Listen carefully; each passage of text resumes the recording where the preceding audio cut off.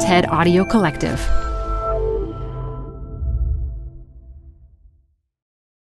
This archival episode of Design Matters originally dropped in November of 2022.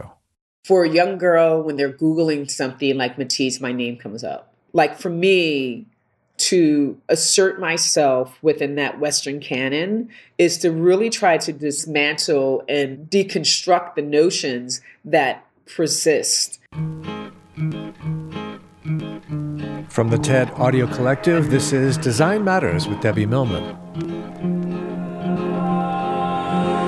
For 18 years, Debbie Millman has been talking with designers and other creative people about what they do, how they got to be who they are, and what they're thinking about and working on.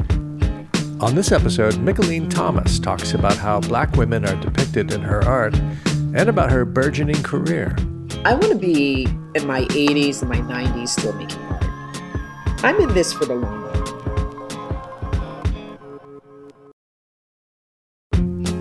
Black women are front and center in the work of Mickalene Thomas. They are lying on couches, sitting on chairs, sometimes nude, other times clothed in brilliant patterns or glittering with rhinestones. And they're almost always looking right at us, eye to eye, demanding to know if we are worth a glance or acknowledgement. Mickalene Thomas is one of the most important artists working today. Her paintings, photographs, films, and installations can be found in the permanent collections of museums all over the world. She joins me today to talk about her powerful art and her extraordinary career. Mickalene Thomas, welcome to Design Matters. Thank you. Thanks for having me. I'm so excited to be here. Mickalene, in your monograph, Beyond the Pleasure Principle, Roxane Gay states in the introduction that you have big dick energy. Would you agree? Yes. It's interesting because when I first read that, I got really shy just of the notion of having big dick energy and what that means. I often think so, but to hear it from someone else is to validate me, but it also made me realize it was okay to have my shoulders back and my head held high. You know what I mean? Like, it was like she saw me, but not only did she see me in a physical sense, she saw my energy and recognized it enough to put it in writing, especially coming from someone that I see that has big dick energy. You know what I mean? So for her to welcome me to the club, wow, I felt like I was part of the club suddenly, you know? So it's just like, whether the big dick energy is seen by many, I don't really care. I'm just glad that it was seen by Roxane Gay. You know, it's interesting. Many, many years ago, decades ago, Eric Bogosian wrote a short story about a man who had a big dick and this sort of innate quality that he had about his life, in that it kind of didn't matter whatever he did because he had this big dick and he carried around this big dick energy. Yeah. And so I think it's something, I don't even know that it's something that you have to live up to. I think that part of what it is something so innate that it creates this sort of inner swagger that is inevitable. Yeah, oftentimes my friends would joke around that I had a swagger, but I think it's also just self-awareness and just reminding myself that you are a badass. Because sometimes there are days when I forget about who I am and my greatness and what I've contributed or what I'm just doing for myself.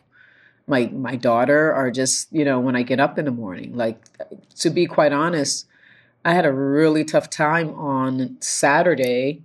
This last week was really difficult. Why? Well, my mother's birthday is October 27th. Oh. She died 10 years ago. Yes. So celebrating the 10th anniversary of her transition just really hit hard. I'm thinking about her and some of the accomplishments that are happening and just wish that she could, in a physical sense, hug and say how proud she was of me. You know what I mean? So it was just a real tough day. And that carried on because then my grandmother's birthday is November 5th. And so there was just a combination of great women in my life who aren't here to see how I'm evolving. Well, your mom, I mean, aside from being your muse for many decades, when you were little, in an effort to get you to see and do things that you weren't otherwise exposed to, she enrolled you and your brother in after-school programs at the Newark Museum, the Henry Street Settlement in New York City. What kinds of things were you both making so early on in your lives? Oh my gosh, what kids make in after-school programs, paper mache, animals and face mask and houses and characters of like whatever you could think of crazy little trinkets of flowers and things, anything with paper mache. I remember a lot of paper mache. That was fun. A lot of self-portraits, a lot of portraits of other kids in the class, a lot of ceramics.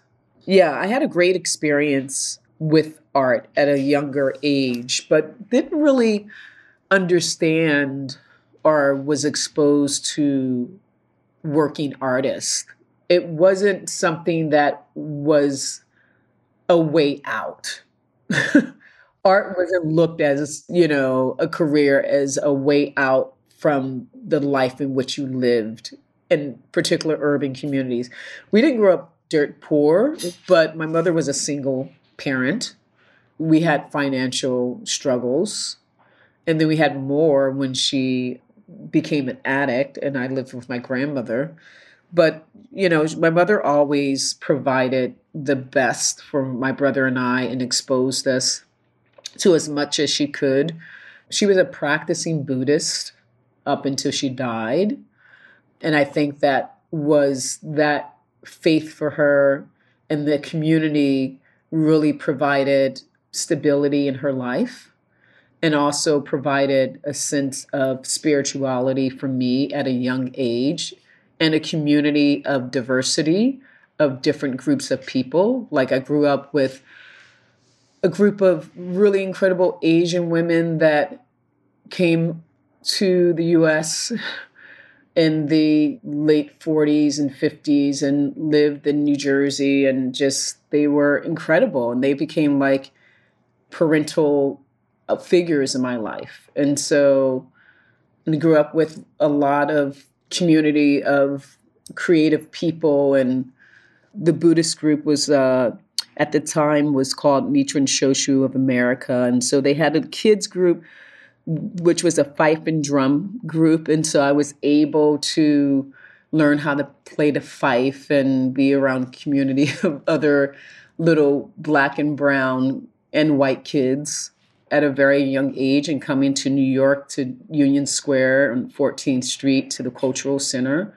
So that was a huge part of my foundation and stability, and just learning about different types of people and different cultures and ethnicity and people and different financial status. And so even though we didn't have that, I was exposed to it at a very young age. And so even with the hardships that I was dealing with, I knew that there were other things in life because of the exposure. Tell me about your nickname. You had a very specific nickname growing up. So Kwanika, yes. So when I would go down to South Jersey, where most of my family lived and still lives, in Camden, New Jersey, because we were one of the only family members who had moved out of Camden, New Jersey. And my mother, after she escaped from my father and divorced him, she and her girlfriends moved to East Orange. But all of her family were still in Camden or Camden area. So we would go and visit family members quite often. Holidays, summer breaks, weekends, family reunions, birthdays, all of that stuff. My cousin Robin and her siblings were really interested in, some of them were becoming Muslim, and the whole idea of not associating yourself with the slave name. And so they gave me the name of Kwanika. And so a lot of my family members still call me that when I go to South Jersey. They call me Kwani or Kwanika or Nika or something of that sort.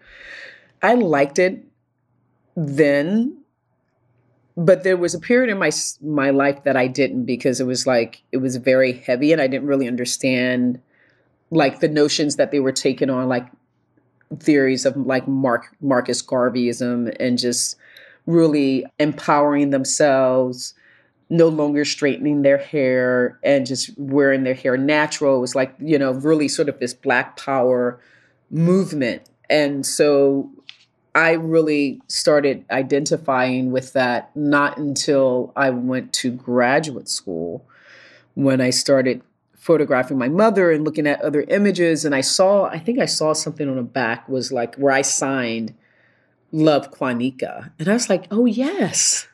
And it triggered in this memory of my childhood, how we were really interested in Black is beautiful and just like all things celebrating the great life of Black excellence and the Black experience. And whether it was like through Jet Magazine or Ebony, like it was a really exciting moment for us as kids. And so it was a name that I kept and used within my body of work as this other sense of who I am, and defining a part of my life that kind of comes through as a conduit in the work or extension of who I am when I do my portraiture.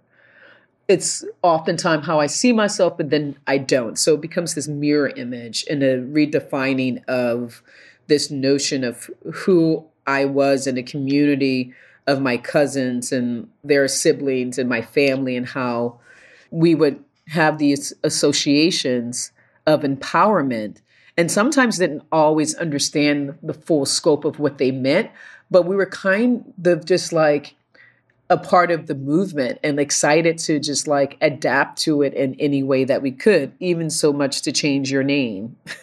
Yeah. I want to talk a little bit more about your sort of formative years before we start talking about your work. I know that when you were 17 years old, you dropped out of high school and followed your then girlfriend to Portland, Oregon, and you had met while working at a restaurant. I think you bussed tables and she was the hostess. What made you decide to up and go like that to another part of the country? Yeah, we worked at this hotel in New Jersey, and there was a restaurant called the Jockey's Club. And I was the bus person. She was the hostess, and we became friends. She was older than me, and we fell in love. And at that time, I was living with my grandmother, and I was going through a lot. That was a phase when I wasn't as close to my mother. I had some boyfriends, and I always had feelings towards women. I remember like crushing out on, my classmates or my teacher or something like that. And I had a huge infatuation with Whitney Houston. Who didn't? My locker was like plastered with her images. I even tried to look like her at some point. And I started modeling a little because I thought, I can be some attachment and closeness to my mother, because she modeled, and tried to really have her be a part of who I am, because I felt like I was growing apart from her and didn't understand what she was going through in her own personal struggles. And I was just really looking for a way out. Not that where I was living with my grandmother was bad. I just knew I was different. I just knew that I wanted more. And I just knew at a very young age, I used to always say to my family, when I grow up, I'm going to move to Europe. Yeah, I read that. And they would just go, she keeps talking about moving to Europe, you know, and you know how they dismiss you and they're like, oh my gosh, she's talking about some Europe. She don't know nobody in Europe. She never even been. She doesn't even know anyone who went. And so, but I had this fascination with television and movies and watching Mahogany and Dinah Ross and all of these, just the fantasy. Yes, remember that yellow dress she draws on the train? It's like just like going somewhere. It was just the fact that people were going other places.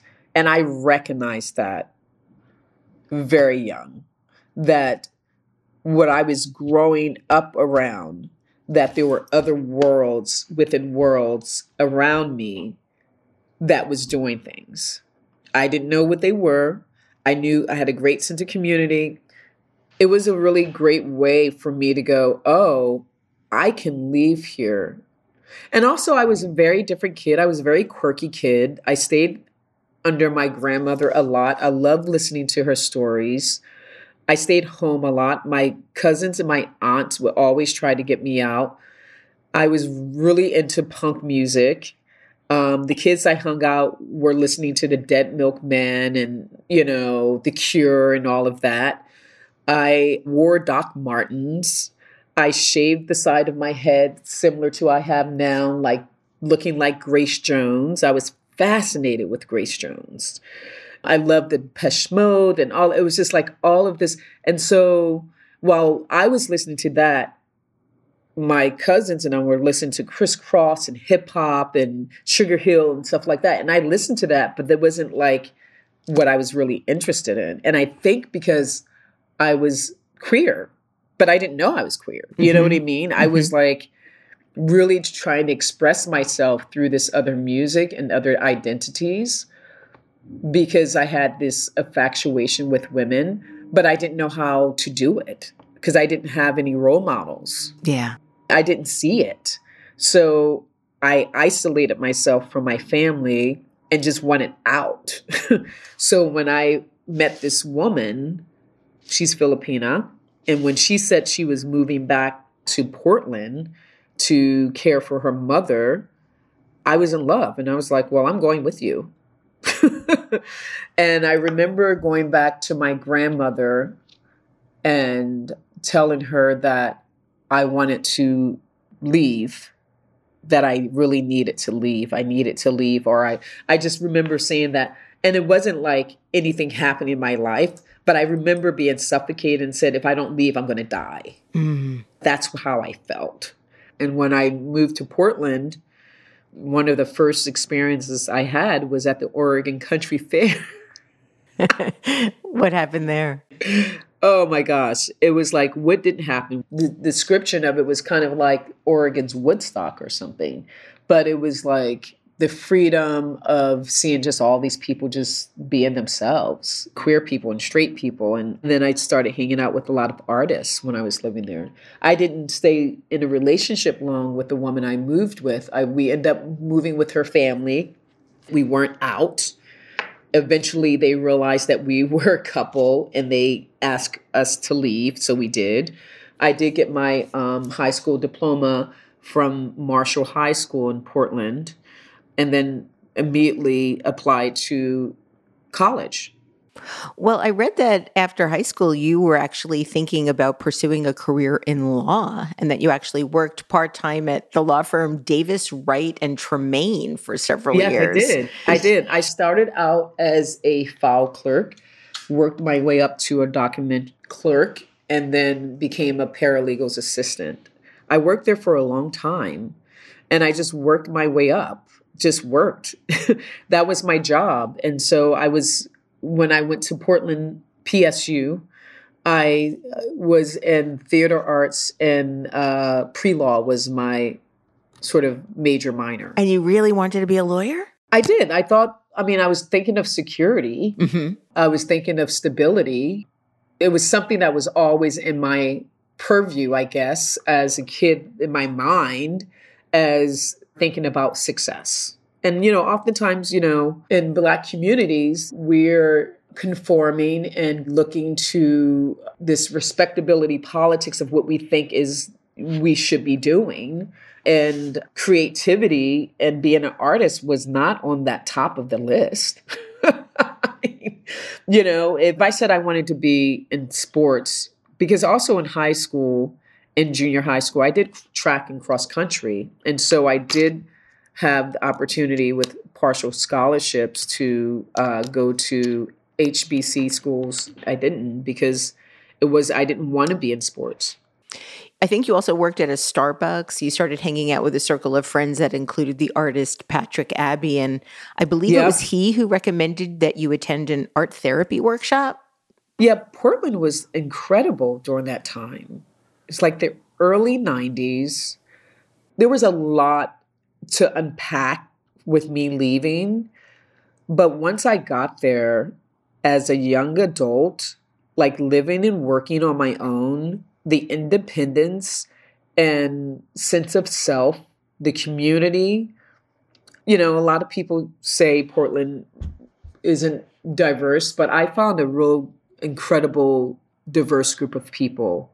One of the jobs that I had before working at Starbucks, that I actually worked as a receptionist in North Portland with this midwifery organization that had doulas and midwives and training for them.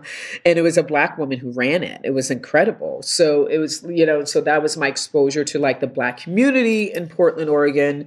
And so I was like in all these different worlds. I was in a Black community, a Black women world. I was like in the gay world. I was in the artist world. And so when I got a job at Starbucks, it was at the Square. It's very different now. There was Thomas Lauderdale, who is with the Pink Martinis, would never come to Starbucks. He would go right across the street from Starbucks was Nordstrom's. And my friend Chris Stark worked at the outdoor cafe at Nordstrom's. I would sit out on my break and roll my cigarettes, and I would watch. I had my view. I would watch from the Square in Starbucks, Chris Stark, who was this cutie with this sort of curly boppy hair as he would serve people and just full of life, talk to this guy, this kid with blonde hair, and who would like scoot around. I've never seen anyone on a scooter. Now scooters are pretty popular. He was doing it well before scooters were popular. He was always ahead of his time.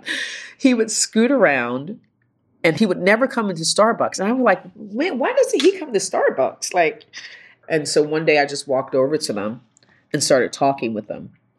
And then I discovered that Thomas was this incredible genius and talent of a piano player, classical pianist trained since he was like 4. And he had just returned home after graduating from Harvard. And so I just started hanging out with them. He would have parties and group of artists, and that's how I met Patrick Abbey, who was an artist. And they all encouraged you to be an artist. They saw something in you and felt that you should. I think it was Patrick Abbey who saw some of the work you were doing in your art therapy workshops and encouraged you to have a show I did this art therapy workshop with Chris Stark, and all this stuff came. But it was shortly after I saw the Carrie Mae Weems show. Yeah, that was actually going to be my next question. I wasn't sure if it was right before or right after. Yeah, it was after. And I had already seen the show. I had purchased all these postcards and took them with me. And I think I took the postcards, I took some oil pastels, and I took William H. Johnson book that I got from Powell's bookstore. It was a really great experience, even though I was like, Chris and I were like the youngest people at this artist retreat. There was one point we looked around and like, why are we here? Should we be here? And I just remember us just laughing, but sharing and present, but laughing, but also feeling out of sorts and thinking like, okay, this is way over us, but we're going to do it. But what it did for me was allow me to tap into a space that I didn't realize I had, which was this creative space. this creative voice. And so after I left that, I immediately went to the art supply store, purchased more oil pastels and paper, and just all this stuff poured out. And so when Patrick and we all lived in Northwest Portland, and my friend Dan McCall, who's an incredible young man, and he was a fashion designer, he exposed me early on to designers like Comme des Garçons and Yves Saint Laurent and Izzy Miyake, and he was always wearing Japanese designers. And just would go to Paris and come back and tell these stories about like fashion and what he was doing. So even though we were in our early 20s, there were people, we were doing things. They were doing things. And Portland at that time, they would have what was called the art walk, where all the galleries would open up. And it was just like, you would just go from gallery to gallery, looking at and going to the art shows. So that was my first real exposure to an art market. I didn't know what an art market was. I didn't call it that back then. I just knew I was hanging out with all these artists and musicians and writers who were doing and making things and having great shows. And I was really shy about what I was working on. I was partying a lot. And Patrick was like, you should have me come see it. And I did. And at this point, I had stopped working at the law firm because I just couldn't. The lifestyle I was living, like hanging out with my friends, I was going to work late. I didn't get fired, but I just knew I had to quit. And so I got a job at this cafe called the Green Room Cafe. I was always cooking anyway, but it was a cafe that was ran by all women. And we always cooked sort of this amazing black bean soup. It was a vegetarian cafe, black bean soup, and just like everything was cooked there. And so I was cooking and serving and waiting, and they always threw art on the wall. And so Patrick, he's like, you should put your art up at the Green Room Cafe. And I was like, I'm not going to put it up there. And I did. And that's when I got a good response from it. And my friends saw that I was doing something, but it was Patrick who encouraged me. And then he also was talking about different schools. And then my friend Chris Stark, who was a photographer, had decided that he wanted to go to school for photography. So he was looking into San Francisco Art Institute and encouraged me to go to the portfolio day with him.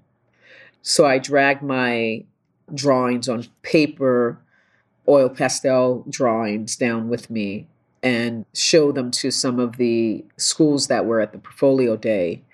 San Francisco Art Institute, I went there because that's where he went, and I got a really positive response. But once I went to San Francisco Art Institute to visit, it was in a campus, and I kind of freaked out, and I wasn't ready to go, so I deferred. That's when Patrick said, there's the school in Brooklyn called Pratt. And I never heard of Pratt. Pratt wasn't present at the portfolio day. And he's like, I was just in New York and a couple of friends lived around there. And it seemed like a really good school. He said, I don't know. It's kind of in a like sketchy neighborhood, but it might be good. And he had just finished his summer program. At the time, didn't know the importance of Skowhegan, but we threw him a big party because we were very excited that he went to Skowhegan. Wasn't much later that I really knew what Skowhegan was, but very excited that he got into Skowhegan. And so after Skowhegan, he came to New York, and so he was in somewhat of an art scene here for a little bit. So, but he would come back to Portland and report, and he was really good about like sharing what was happening here. And at that time, I knew I was about 24 going on 25, that I was ready to leave Portland. Yeah, you returned back to Brooklyn and did go to Pratt. Yeah. I was here for Stonewall 25 with Thomas Lauderdale and Chris Stark. We came and I brought some of my work and I went up to Pratt and applied with the work. But it was wild. It was an amazing experience to be in New York for Stonewall 25. Yeah. It was like beautiful just to walk down the street and be, for me, queer, and to be out and be with my friends, and something that was historical was like, I want to be here. I was probably more politically active then than I am in my adult life here. I am, but in a different way, not as vocal about my sort of social political viewpoints. Yeah, but it's embedded in your work. It's embedded in my work. And I remember even then, during AIDS, I had a lot of friends who died of AIDS. Mm-hmm. So going to Stonewall was great. After school, after Pratt, you thought you were going to teach, but the faculty at Pratt encouraged you to attend a summer residency for undergrads at Yale. And there you met a whole slew of faculty that really influenced what you were thinking about, what you wanted to do next. Can you talk about that transition from Pratt and thinking about teaching to Yale and really sort of embodying your future becoming an artist? Yeah. Peggy Cyphers was teaching at Pratt at the time, and she was my teacher. She's an incredible artist. And being at Pratt, I was an older student. So I was really working with a lot of young artists who, most of them had just come out of high school. And I had lived this life. I was I lived on my own and paid rent and knew how to, doing all this stuff, when I was 17. And most of them were just going into school at 18, 19. So I was just okay. I was in the studio every day. And Peggy Cyphers saw that I was a hard worker. And she told me about Yale School of Art summer program, and that she encouraged that I apply. And so I did, and I got in. And I was the first one to get in that program from Pratt in many years, because I think it was probably a 10 to 12 year period before anyone had gotten into that program. Wow. It was a summer program for undergraduates, similar to Skowhegan. You were there for 6 weeks for an intensive studio practice and mentorship program. It was phenomenal. I had Laura Lentinsky as a photo instructor. You had all of these incredible artists. Valerie Hammond as printmaking instructor. And then you had all incredible visiting artists coming to visit you to talk about your work. And we did workshops and constantly critique. It prepared me for graduate school for sure. Even still then, after doing the residency, I was still trying to figure out, because while I was at Pratt, I did painting and then interior design. But then that dual degree stopped after my second or third year. So I had to pick another minor. My minor is art education. So I graduated with a minor in art ed and art history, with painting as my major, because I still thought even then I need to make sure I have a job. Right. I need to look at being financially stable, and didn't think of art as something that I would ever live off of financially. Isn't it incredible now to think how possible it's become? It is, but I still think of I need to get a job because first of all, I enjoy teaching, even though it takes up a lot of time. I like knowing that I have a different stability other than sort of just this being the only thing that I make money from. It just seems strange. And also, I like to encourage and mentor and be around students. And I feel like as an artist, it helps you grow and gives you a great outlook on life, and it keeps you involved with conversations of what's happening. World changes, people change, ideas change. And so you have to maintain a youthful spirit. And I think one way of doing that for me is immersing myself around education and working with artists. So right now I'm looking and thinking about other institutions to work at, not just as a visiting artist, but as faculty. You entered Yale as an abstract painter inspired by Australian Aboriginal art and late 19th century French pointillism, but started to create representational paintings using found objects, textiles, glitter, rhinestones. Did your photography classes inspire this transition? Yes, my photography class with David Hilliard. When I entered Yale, I was convinced I was going to be an abstract conceptual painter. I was not interested in the figure at all. So never say never. And so I go to Yale and take this photo class, and that's when the transition happened. I photographed my mother. She was the first one that I photographed. Now, I believe one of your photography professors suggested that you do that. What gave him the impetus to kind of figure out that that would be something meaningful for you? Well, I think what the impetus was, David Hilliard, from his own conceptual photography and narrative in which he works, he photographs himself and his father. And it's a way of healing and conversation and discourses that he, as a gay man, realized as a lens of healing and conversation with photography was a way to have conversation with his father about who he was as a queer man. He encouraged us to photograph, at the time, the one person we were having challenges with or difficulty with. Oh, wow. I was having some challenges with my mother. And so she was the first one that I asked to photograph. I read that the first time you felt truly comfortable photographing nudity in your work was when you started to photograph her. How did she give you that permission?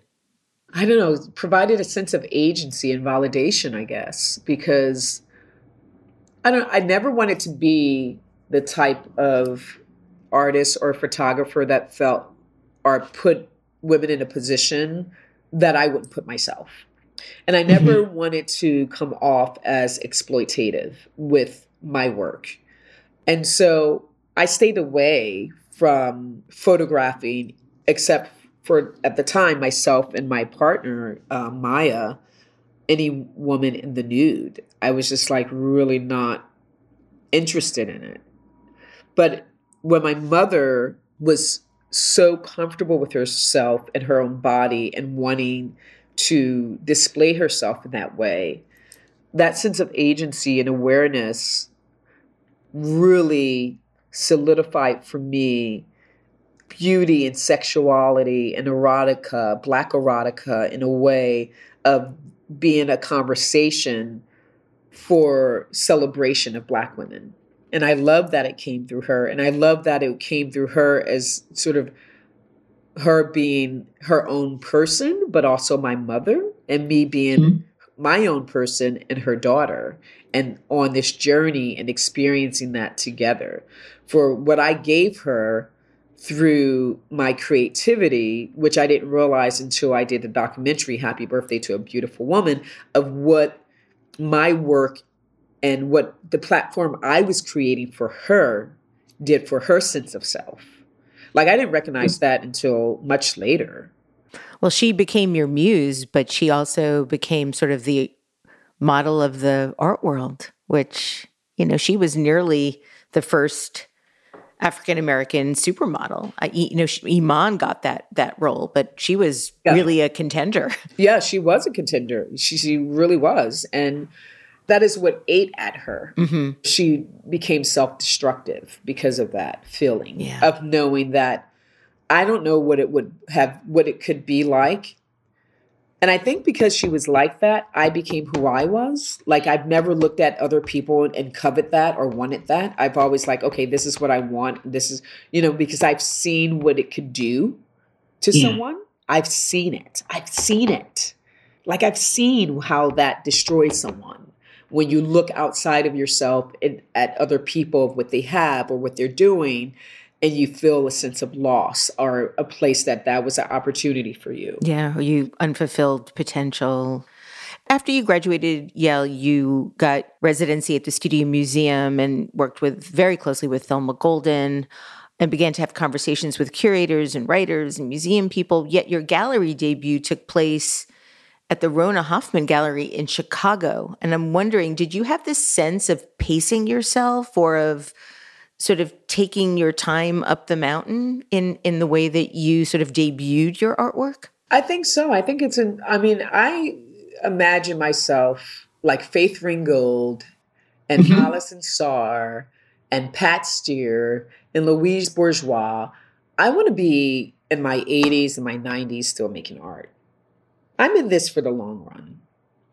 So I'm fortunate that what I've done and what I'm doing has provided me some success, but I would be doing this if I didn't have success. So for me, it was no rush up the mountain. I still see myself as an emerging artist because there's still things I want to be doing. Well, especially if you want to be working in your 80s, there's a long road in front of you. There's a long road and journey. And so there are women in the arts that I look to as mentors, whether I know them personally. Some I do. Carrie Mae Weems, mentioned Faith Ringgold, Pat Steer. Like, these are women who are still working. And making the best work of their life. It's not like they've peaked and are still just riding the wave. They're making the best work of their life. Exactly. Lorraine O'Grady, like all of these women that I look at. Nona Hendricks. These are women that, for me, personify who I want to be in the world. You've created work that very intentionally redirects the body politics in old master paintings. Certainly your first show back in 2012 at the Brooklyn Museum. The title of the show was a riff on Gustave Courbet's scandalous 1866 painting, The Origin of the World, which was a close-up study of a model's crotch. And you used your own body as the model for your interpretation, which became The Origin of the Universe. And I kind of love that expansion.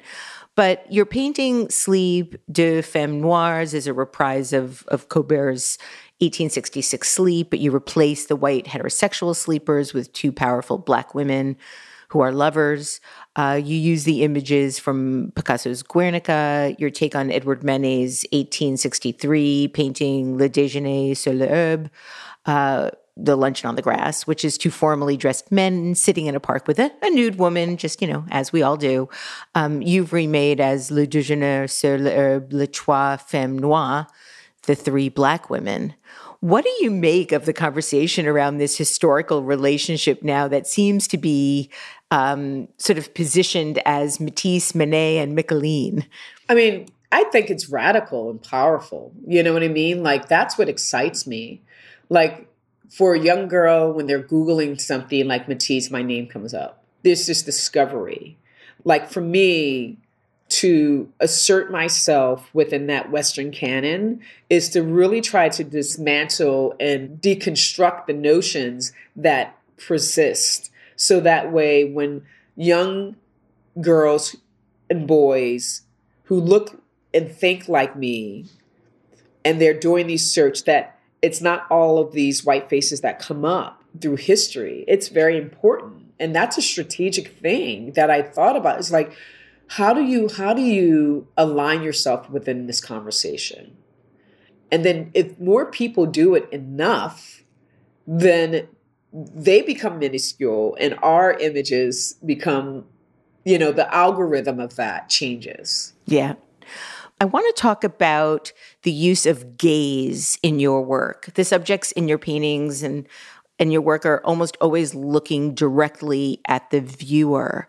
Their gaze is unapologetic, proud. I would sort of describe it as kind of fierce. How would you describe it? I guess I would say my work conveys that Black women's existence in this world is revolutionary, radical, innovative, and unapologetic, and her gaze is powerful. whether I'm incorporating new techniques and bringing Western canon ideas and these dimensions, I like to think that that concept is a thread that runs through. That's what I'm thinking about. Like, okay, is this radical? Am I being innovative? How am I expressing because that's how I see Black women. Mm-hmm. At first, the gaze for me really is more about love. Love for myself, love for Black women, love for women, and love as a queer woman who loves women. And it's not always about that. It's about all of that. It's about all of who I am. You know what I mean? Mm-hmm. My relationships with my friends, my mother, my lovers, like all of that. It's about love. And how do you convey that? How do you share that? How do you celebrate that? And how am I doing that? And about also love about images that I grew up with. And, you know, when you think of celebrity and mentorship and sort of like printed matter images and how these images shaped me as a Black woman, how Jet magazine has shaped me, like how looking at the beauty of the week and the beauty of the month, how that gave me a sense of self as a young kid, and seeing those images and printed matter matters.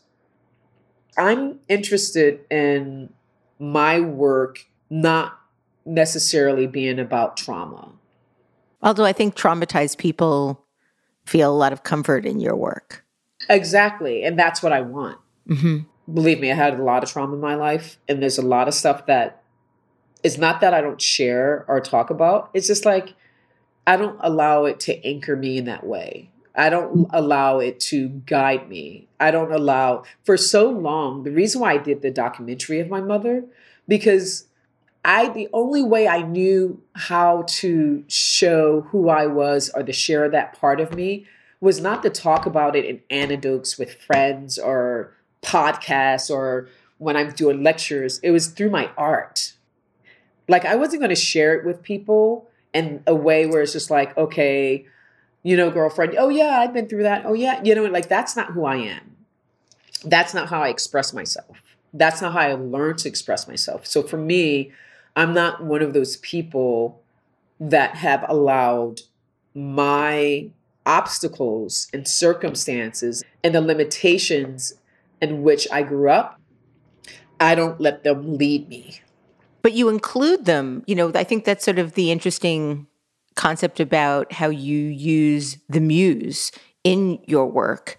You know, you include your viewer with their own gaze to participate somehow in that dynamic. And I was really curious, you've had 3 significant muses in your work. Your ex-girlfriend, Maya, she was your first serious muse. And then your mom, more recently, Raquel Chevremont. And you said that a lot of the women that you use in your work have contributed, or have attributes rather, that personify a particular prowess that you relate to and you want to put forth into the world. How would you? Because all of those women, I see a little of myself in, whether it's the strength, the femininity, the sexuality, just the sense of confidence and sense of self. I don't always feel like that's portrayed in my daily life, although, you know, Roxanne saw my, big dick energy come full circle with that. But there's a beauty in the women that I look to that I go, I see myself in that. I see me in you in some way. And I'm trying to, using that space of what I'm seeing in them, in myself, of that energy in between to convey creatively in the work.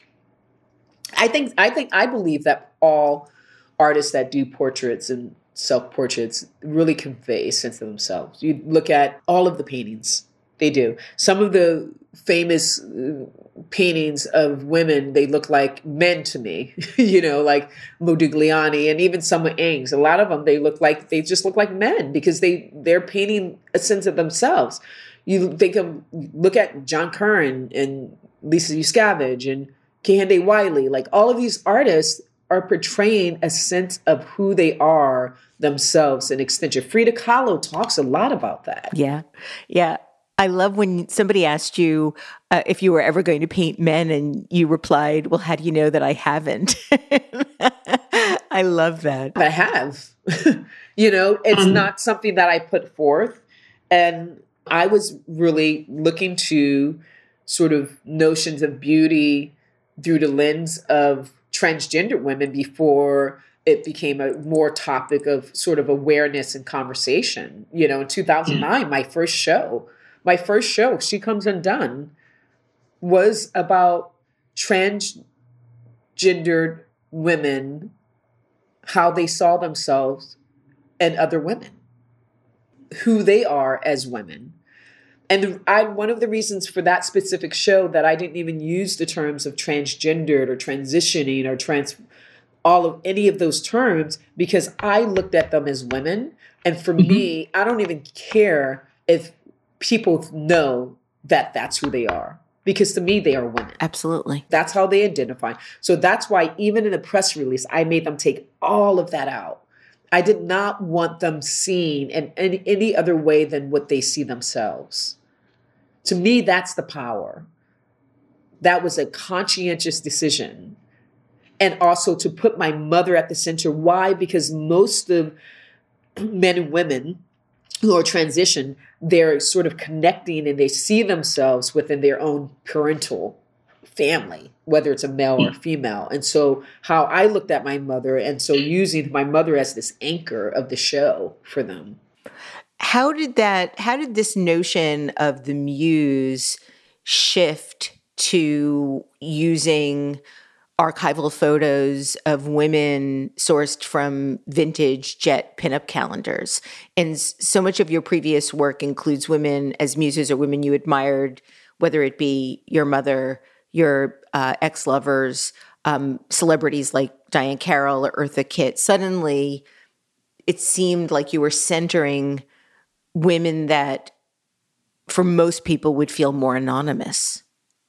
Yes. And I think it had more to do after like the great success of like my Aspen show, my AGO show, Mentor Muses and Celebrities. A lot of that work was archival images. I started really thinking about how I was working when I was in graduate school. I worked mostly, even though I was creating my own photographs, a lot of the images that I was working from was archival images. I really wanted to revisit that. It was very important for me. And I think mostly because of the lockdown, there was a lot of things that were coming to the surface for all of us in various ways because of restriction and limitations. But to me, when you have restriction and limitations, it opens room to new possibilities. I can't do this, but what can I do? And so because I didn't have full access to all of my tools in my studio, I had to revisit and look at things that I was thinking about, looking through old sketchbooks and ideas. And I was already making that work without knowing I was making the work. I had a stack of my Jap magazines that I was collecting from Material Life in, New Orleans, Carla Williams store, collecting calendars. I was doing that, but it was just kind of like stacking up. But it took the pandemic and a lockdown for me to go, okay, what are you doing with this stuff? And I had started it when I was in graduate school with me as a beauty of a week. I had to photograph myself as a beauty of a week. Yeah. I went just full circle. I just came back to it, those ideas. And I was like, let me revisit this idea. And so because of my limitations, I just started going through all my archive, going through other archive, thinking about what these images meant, thinking of how they really defined me as a young Black queer person. Because being a queer person and seeing these Black women, that sort of did some weird, crazy mind fuck, because I'm like, I'm queer, but I don't think those women are queer. You know what I mean? So, and like, maybe there was a sense of desire. And the reason why I liked that beauty of the week was more than because, I saw myself, but there was the sense of sexual desire too, to it. You know what I mean? And so really revisiting all of that. And that's how that was the impetus for it. It was time and space. And I was really excited about that new way of looking and thinking of the gaze through these anonymous women and giving them a sense of power, because the women of the beauty of the week, how they were identified through their attributes, through their desires, through the sort of dreams and things that they wanted in life, and their name. The beauty of the month was just identified as a month. You knew nothing about them. Back in 2011, you participated in an artist residency at Monet's home in Giverny, France. And most recently, you returned to France to mount your first major museum show in France at the Musée de l'Orangerie. And for this exhibit, you created 3 new large-scale collages, a monumental painting, an immersive site-specific installation. And that installation features your 2016 video sculpture, Me as Muse, which includes you. And I'm wondering what made you decide to include that specific piece. I guess it was just thinking about the threshold of the private and public space, and that as a gesture. Me as Muse, it's a very me in a vulnerable state. But I wanted to also recontextualize that, because I had shown it at the New Museum, I've shown it at the AGO, and I've shown it in Aspen. And each time they were very site specific to those particular spaces.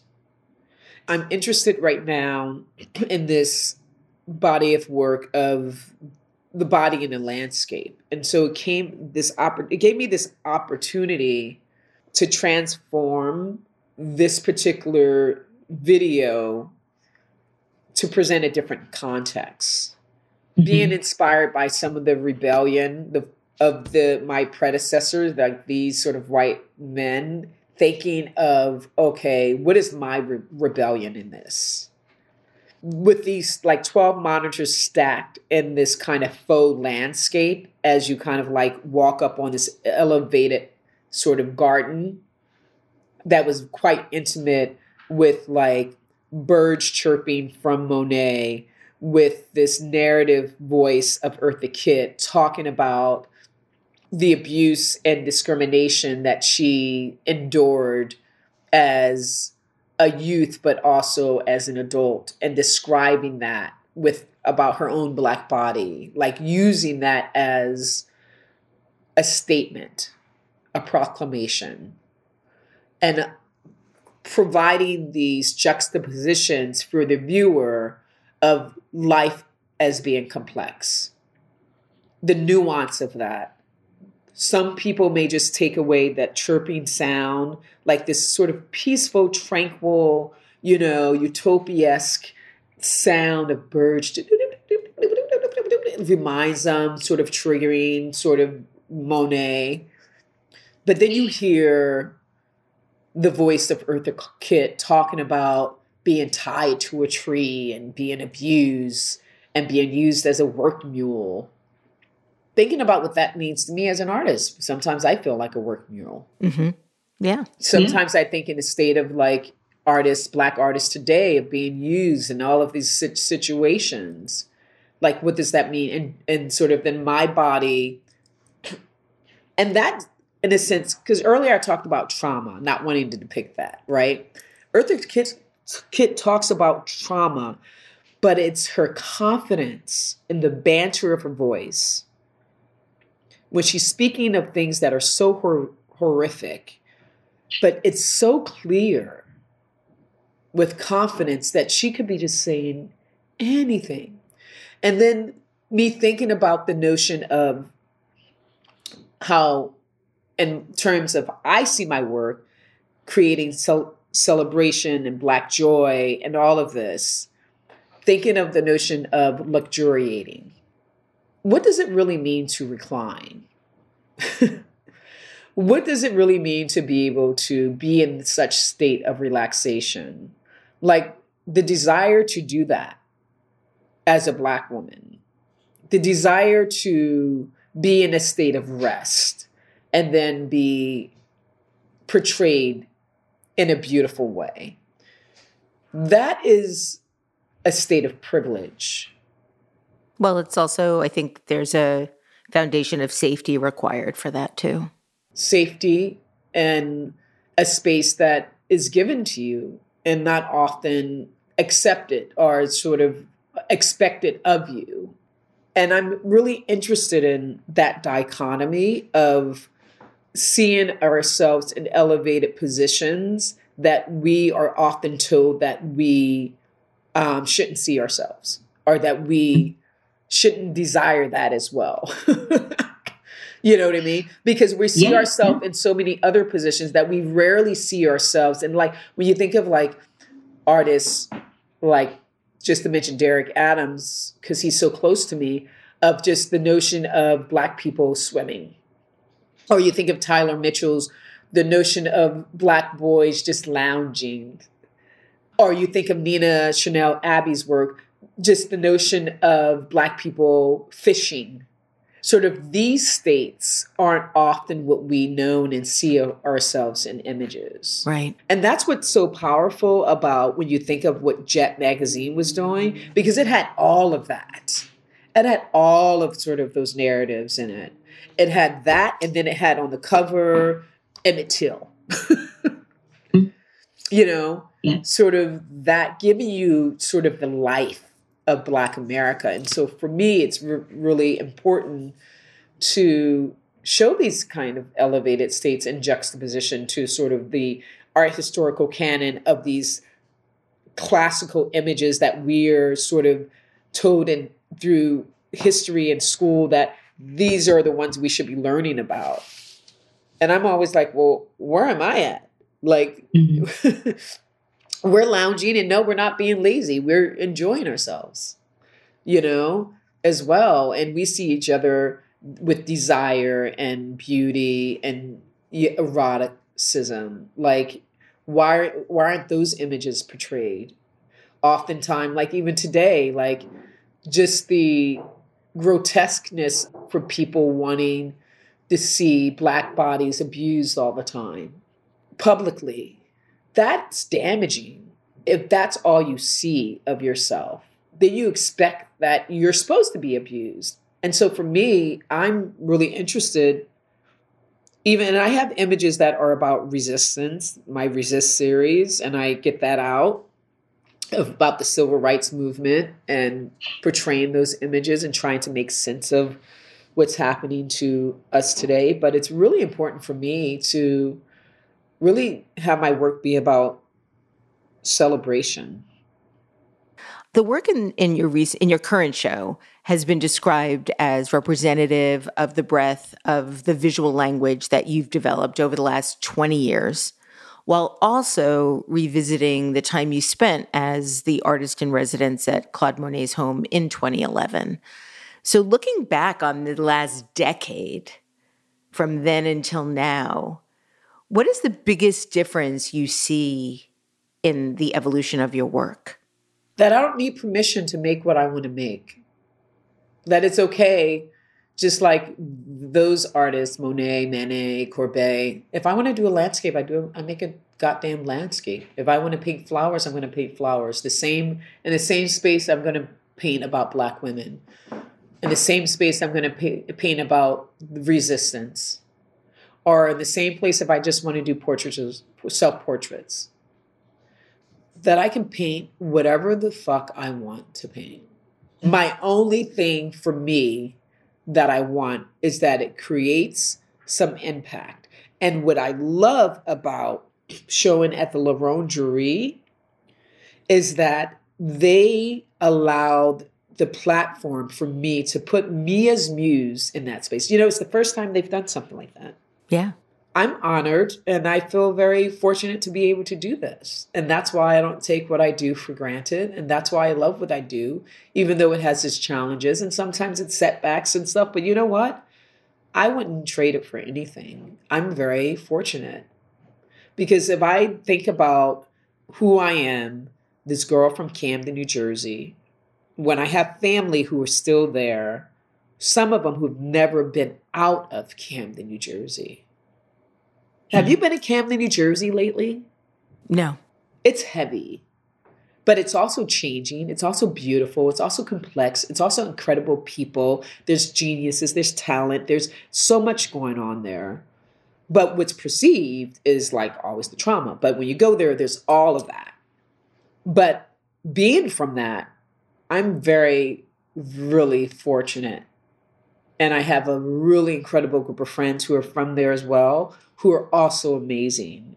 I really thank my mother, and I'm very thankful for her for bringing Buddhism in my life, for taking me to the Newark Museum, for taking me to the Henry Sellerman School, for doing all of these things to expose me to a diversity group of people and loving me for being a queer woman. When I came, I was afraid to come out to her. And when I did, she was never, ever, I was very fortunate to have the kind of parent that I did, who embraced me. And the one thing that she said when she hugged me, she cried and said she was sorry. Because had she knew the signs of raising a queer child, she would have done better. Well, I can't imagine that she could possibly be any prouder of what you've made and created in the world, being exactly who you are. Mickalene Thomas, thank you so much for making so much work that matters, and thank you for joining me today on Design Matters. You can find out more about Mickalene Thomas at MickaleneThomas.com. Her current show is at the Musée de Lingerie in France. This is the 18th year we've been podcasting Design Matters, and I'd like to thank you for listening. And remember, we can talk about making a difference, we can make a difference, or we can do both. I'm Debbie Millman, and I look forward to talking with you again soon. Design Matters is produced for the TED Audio Collective by Curtis Fox Productions. The interviews are usually recorded at the Masters in Branding program at the School of Visual Arts in New York City, the first and longest-running branding program in the world. The editor-in-chief of Design Matters Media is Emily Weiler.